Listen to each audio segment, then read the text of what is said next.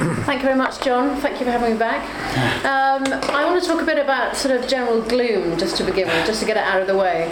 And I've just pulled off a number of, I don't know how far you've looked at data for the weekend market, but I pulled off some statistics before I left. And I just want to sort of start with that to give you some context for what's happening in the weekend market in the UK and also in the US. So the good news is that it's not falling as fast as the daily market. The bad news is that both of them are collapsing. So just the top line numbers to begin with. The UK average daily net circulation year on year from January 2010 to December 2010 fell 12% in the UK. That's the UK sort of national market, the broadsheets and the tabloids. And that was for the daily market. The weekend market fell a mere 11%. So, to come to the weekend market is safer, relatively, by 1%. So it's a tough market out there. And what's interesting is how far the falls in the UK in particular are very much focused on the quality market in terms of what's sort of falling away faster.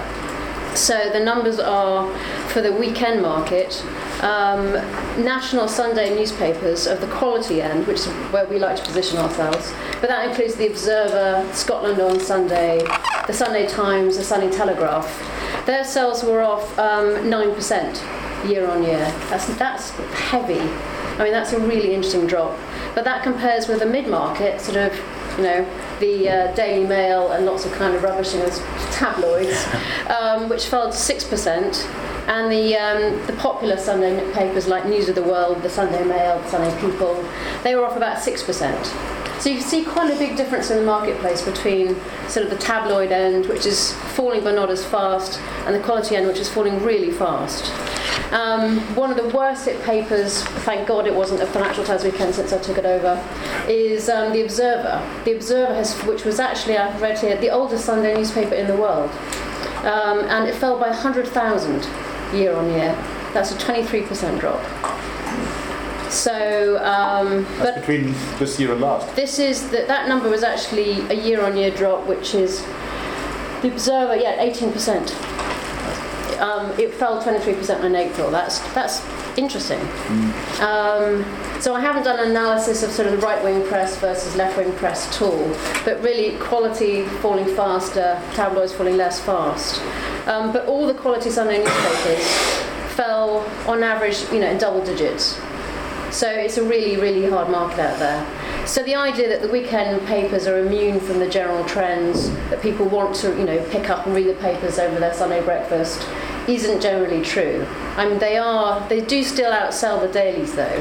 So for example, the Times, which is one of the best-selling newspapers in the Sunday newspaper market here, the Sunday Times, which is fast, you have to have a lorry to have it delivered, sold about 1.1 million, and that's about double what the daily sells.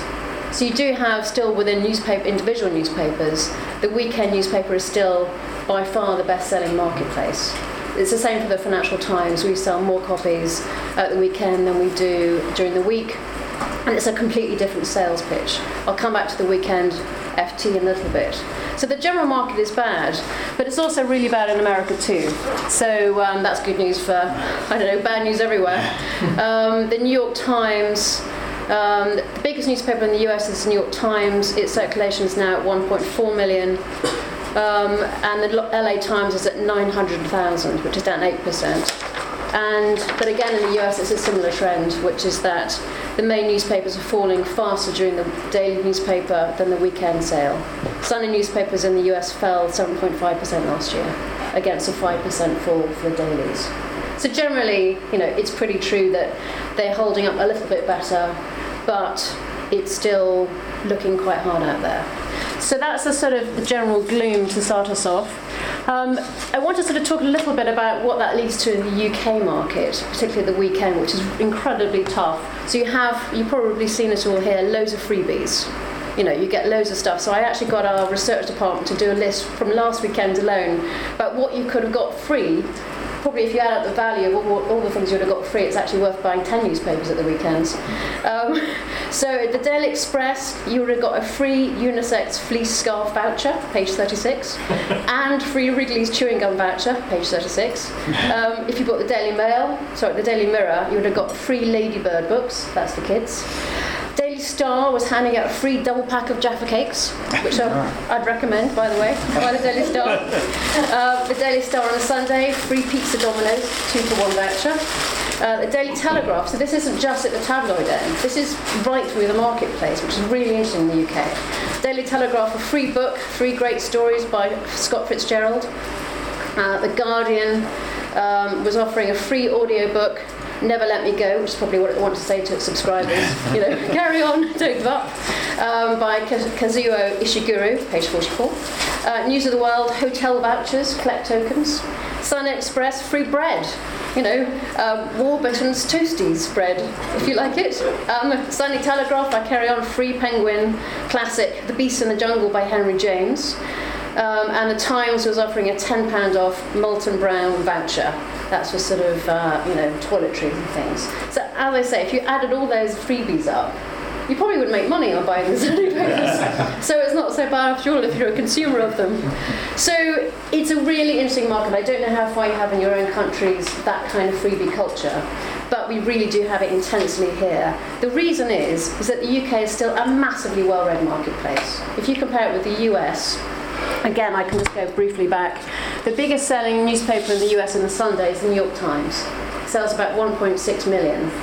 Now, in the UK, we've got 4 national newspapers in the UK, and the Sunday still sell more than the New York Times, each of them, which is amazing. So the UK market has 10 million people buy a Sunday paper. 10 million. In the US, the biggest selling is the New York Times, 1.6 million, or about 1.3 million. So that's why it shows how tough it is. It's very competitive. We have loads of national newspapers in the UK. We have 1, 2, 3, 4, 5, 6, 7, 8, 9, 10, 11, 12, 13, 14 weekend Sunday newspapers in the UK. 14. That's 5 popular newspapers, 3 mid-market newspapers, and 6 unpopular newspapers, which are the quality papers. So that's a really interesting market to compare it with. So it's a good place to look for innovation about what are the Sunday papers trying to do here, which you can look at to sort of do back home. So freebies are a really tough thing for us to compete with. So I'm going to talk a bit about the Weekend FT. I took over in last June. And our sales are pretty flat, and we're a very unusual paper because we sell all around the world, the weekend paper. If you buy the Weekend FT overseas, you generally get it as part of your daily subscription. So we don't have to sell it, we don't have to push it, because you're getting it free with your general subscription. In the UK, it's our strongest retail offering. Because if you buy the normal FT, you get it at work, it's a work tool, maybe your company pays for it. But at the weekend, you have to make a choice to buy it, generally. Your office won't pay for you to get the Weekend FT, generally. So it's a much harder market for us, because we are trying to sell it on the retail stands, in the shops, with a very low marketing budget, competing against free, this and that. And so it's an interesting dilemma about should we try and go down the free route, offering, FT guides to this and that, or should we just sort of say we are what we are, we're a sort of high-end newspaper, with the most expensive newspaper as well in the UK market. It's £2.50. That's really expensive compared to lots of the other ones. The Times is on a Saturday, I think £1.50. And we sell on a Saturday, but we sell right through to the Sunday, we hope to. So it's a very interesting dilemma of taking over the Weekend FT about who are we targeting. We try and have a global marketplace, a global view, and yet people want domestic stuff. They want to know what's going on in their local market, the London art scene, and yet we sell a lot of the same newspaper in Asia. So how do you manage that dilemma of sort of trying to be a global newspaper when a lot of the weekend coverage are things you want to be doing, your local cinema, what's on TV, what kind of reviews should you be doing? So it's a really complicated product to run the Weekend FT. I want to talk a little bit about what it contains. I don't know how many of you know the Weekend FT, but if I can just show you the different product elements, that might help you. And then I'm going to talk a little bit about what I tried to do to reinvent just one bit of it to begin with. So, just very, very quickly, this is the main weekend paper. So it looks like that. So that looks quite similar to the main paper, actually. Generally, it's got slightly more colour on the outside. We have slightly different story choices about what we choose to put on the front page. But in tone, it's very similar to the main newspaper. So you have your general UK news coverage at the beginning, your corporate coverage just as you have during the week, your comment and analysis section. So it's quite similar in the main newspaper. But then you have 5 other sections, but not as many as some of the other newspapers. We have a life and art section, which I can pass them around actually, so we can have a quick look. Life and Arts, which contains sort of interviews with sort of famous artists. It has a book section. It has a travel section. It has pieces on, a complete variety of pieces. So in the travel section, one of my favourites was an excellent piece about. It was called Trick or Eat was the headline, and it was about a town in Manitoba at Halloween, where the Halloween coincides with the annual massing of polar bears. So they have to have these security guards on the streets to make sure that the Halloween trick-or-treaters don't get eaten by the polar bears. So it's a completely different tone. So let's just say we have a style section in the Life and Arts. A TV section as well. We have a TV section, and we have a really kind of interesting TV columnist who sells loads of newspapers. John. And then we have House and Home, which again is sort of aimed at sort of high-end property market. This goes everywhere in the world. And then a sort of money section, sort of how to save your money in austerity Britain. Sort of advice on pensions and so on. Every now and then you may recognise this, which is a very glossy thing, how to spend it, which makes tons of advertising money. A lot of people hate it because it's just so high-end and so in your face, and it's quite hard because in austerity Britain, we're now promoting this, which is a very, very high-end, super glossy, lots of kind of, amazing spreads. I remember once we had a front cover when we had a How to Spend It Boats That Rock, the yachting issue, on the left-hand side on the promotional thing, because people love How to Spend It. And on the right-hand side, we had Austerity Britain, Britain has to, had a sort of picture of the kind of ballot box with a sort of shrinking belt around it ahead of the George Osborne, budget. So it's a very odd kind of product base. And then we also have the FT Weekend magazine, which is something I want to talk a little bit about, this is last week's issue, which is a great interview with Max Mosley. I don't know how many of you know Max Mosley, but it was a brilliant interview by Lucy Calloway, who's one of our correspondents. I can see that. Did you read the piece? Yes, I read it. What did you think about it? I thought it was absolutely terrific. Good. Why did you like it? I just thought that she seems to always be able to draw the best out in people. And when I read her interview with Alan Sugar, she managed to even, that was a tremendous interview as well. And he looks quite a difficult guy to interview. Yeah. And she's always incredibly lively, and she does seem to be able to, even with the most provocative characters, she seems to be able to... You should come and sit here and we can do a joint interview. Yeah, it was great. I love the Weekend FT. I think it's a wonderful product. Good. Well, I think I'll just stop now. I end my speech now. I don't know if it would be helpful just to talk a little bit about one of the first things I tried to do with the Weekend FT, which is to relaunch the magazine. So I just want to talk for 5 minutes about that. So it might be helpful in terms of how do you do a relaunch of a bit of a newspaper. I hope that might be helpful. Is that sounds good. Helpful? So unfortunately, I'm going to do a sort of bit of before and after. So this was the FT Weekend magazine before. This was a typical cover. I don't know if you can see it from there. And that's not the most inviting cover, is it? It's a picture of empty houses, subprime debt in Ireland. It's not that kind of weekend mood that you want to pick it up when you're sort of relaxing at the weekend. Isn't it? It's sort of it's a gloomy thing. It's a plague on all their houses as a sort of leading headline. And then the first person you used to meet in the magazine was this thing called First Person. So again, it's not someone you recognise at all, you've never met them, so it doesn't make you sort of want to know. This is a story about Stanislaw Nowoski. I fought for Britain but wasn't invited to the victory parade. Now, so he's sort of an older man. It's very hard to sort of get very excited about a man who wasn't invited to the victory parade. It's quite a limited audience that you're aiming for with that first piece. The first piece has got to be something that you kind of grab, or a columnist that you're going to turn to regularly, or something you want to set up. And then the rest of the, it was on quite cheap paper before, and it was quite I'll pass this around, it was quite a complicated thing to sort of work out what it was trying to do.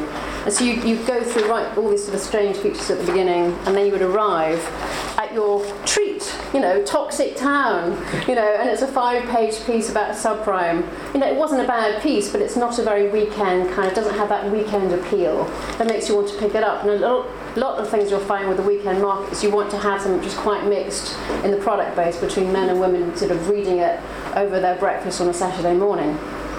So we, and I'll perhaps you can pass this around, so we changed it very radically. So this was the original cover. This was the first, we have Simon Sharma, who many of you might know is Britain's sort of leading historian. He's become a regular interviewer for the Weekend magazine. This was the launch issue of the new magazine.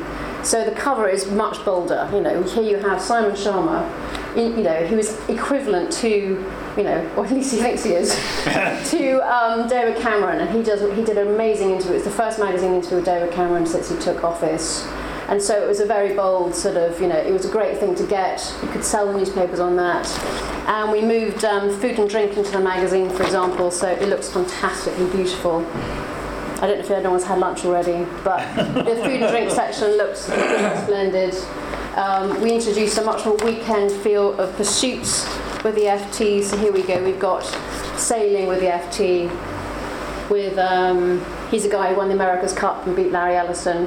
So again, and so the idea of the pursuits with the FT is to take someone during the week and show what they love doing at the weekend. So it's a sort of different sort of style. So for example, I'm trying to get Mervyn King, who's a great tennis player, the governor of the Bank of England. He's agreed, we hope, to play tennis with Andy Murray. So it's the whole idea is exactly your reaction, is to be sort of lighter in tone, but it's basically it's a bit like giving someone an amazing opportunity, that's something that they love doing anyway, and they want to do that. I mean, Mervyn King would probably love to do that. Andy Murray will at least be able to beat him. Yeah. So at least he'll win one match. And then we had much more emphasis on photography in this, because it's a magazine, so it looks much more beautiful. We have more sports interviews. There's a great interview with Colin Montgomery. So if I can just pass it around, that might be great. We've also did Aung San Suu Kyi last weekend. Lovely interview, lovely profile. We had, this is a women's issue, we had a big interview with Oprah. And so if you can just sort of pass us around a bit, it might just give you a flavour of what we've tried to do with the magazine. One thing I wanted to show you is how you do a marketing campaign. I started, but I'd never done an advertising campaign in my life. So we went to see this advertising agency and told them what we wanted to do. We wanted to create the idea of an intelligent treat. Something you look forward to at the weekend. It's not work, it's not like the FT, but it feels like work. It feels like something for the weekend. So we told the ad agency some of our ideas about what we wanted to do.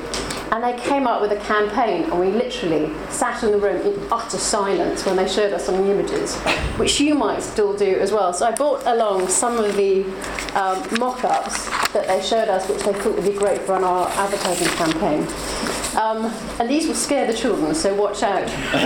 This is something we decided not to go ahead with, but this was one of their ideas.